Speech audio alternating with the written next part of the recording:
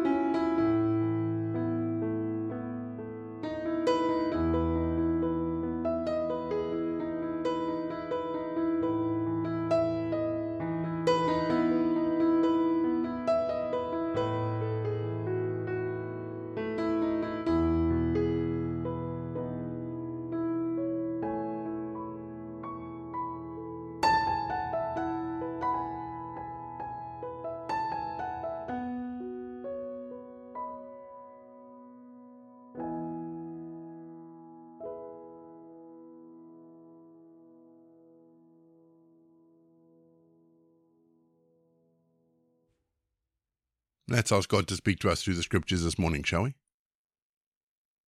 Father, as we approach your word, as we read these words of Paul, help us to hear them with your wisdom. Help us to respond to them with your grace. And Lord, help us to live it out with your power. We ask this in Jesus' name. Amen. Our Bible readings this week are taken from the New Revised Standard Version, and today I'm reading 2 Timothy 1. Paul, an apostle of Christ Jesus by the will of God, for the sake of the promise of life that is in Christ Jesus, to Timothy, my beloved child. Grace, mercy, and peace from God the Father and Jesus Christ our Lord. I am grateful to God, whom I worship with a clear conscience as my ancestors did, when I remember you constantly in my prayers night and day. Recalling your tears, I long to see you, so that I may be filled with joy. I am reminded of your sincere faith, a faith that lived first in your grandmother Lois and your mother Eunice, and now, I am sure, lives in you. For this reason I remind you to rekindle the gift of God that is within you through the laying on of my hands.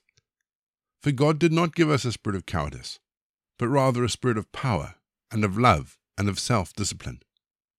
Do not be ashamed, then, of the testimony about our Lord or of me, his prisoner, but join with me in suffering for the gospel, relying on the power of God, who saved us and called us with a holy calling, not according to our works, but according to his own purpose and grace.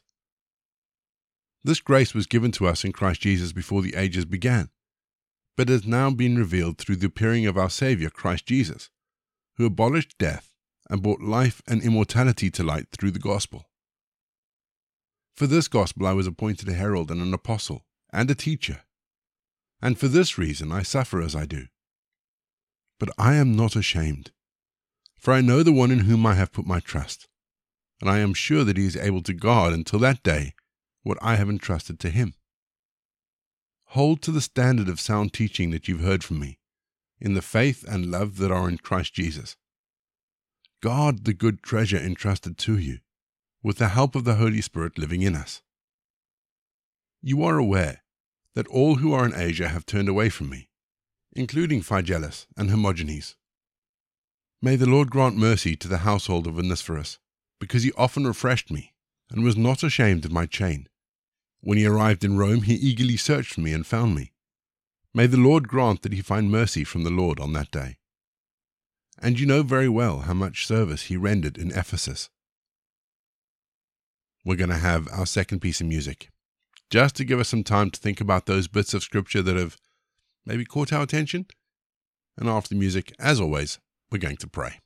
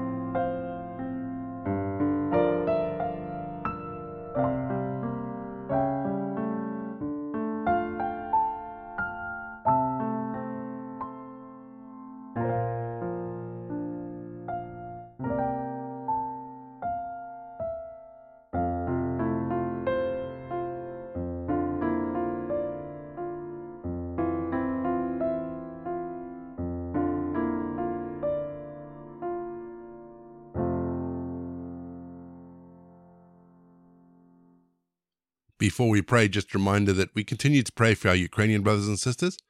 We're continuing to pray for those Russian brothers and sisters who stand in opposition to the war in the Ukraine. And also, if you'd like us to pray for you, drop us a line through the usual channels. All the links are in the episode notes down below. We would love to be able to pray for you and just lift you up before God in whatever you're going through. Our prayer today from our Walking the Way prayer book is for our local doctors and our nurses, those people who care for us when we're not well. Let's pray, shall we? Heavenly Father, we thank you for those men and women who have dedicated themselves to healing the sick and caring for the dying. And we pray that you would give them strength and grace as they tend to the illnesses, the injuries, and the sicknesses of so many people in their care. Heavenly Father, we pray that you would give them the strength and the courage to be able to face the many hurts and the health problems of those who come into their offices, their clinics, their hospitals. And we ask that you would give them wisdom and patience so they may tend to the sick with kindness and to be able to minister graciously to those who are facing problems or severe illnesses. Heavenly Father, we pray that you would bestow on them the strength, the dedication and the skill that's needed to face the many challenges to their training and their skills, especially, Father, when they're so tired and they're so weary. Lord, we pray that you would use those doctors and nurses that are your children to be a true witness to your love and grace. In Jesus' name we pray. Amen. And we say together the prayer that Jesus taught his disciples. Our Father in heaven, hallowed be your name. Your kingdom come, your will be done, on earth as it is in heaven. Give us today our daily bread. Forgive us our sins, as we forgive those who sin against us. Lead us not into temptation, but deliver us from evil. For the kingdom, the power, and the glory are yours, now and forever. Amen. The grace of our Lord Jesus Christ, the love of God, and the fellowship of the Holy Spirit be with you and remain with you now and forevermore. Go in peace to love and serve the Lord.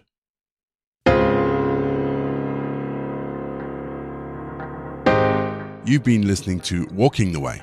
All the details for today's episodes can be found in the show notes, including the scripture passages and credits for the prayers.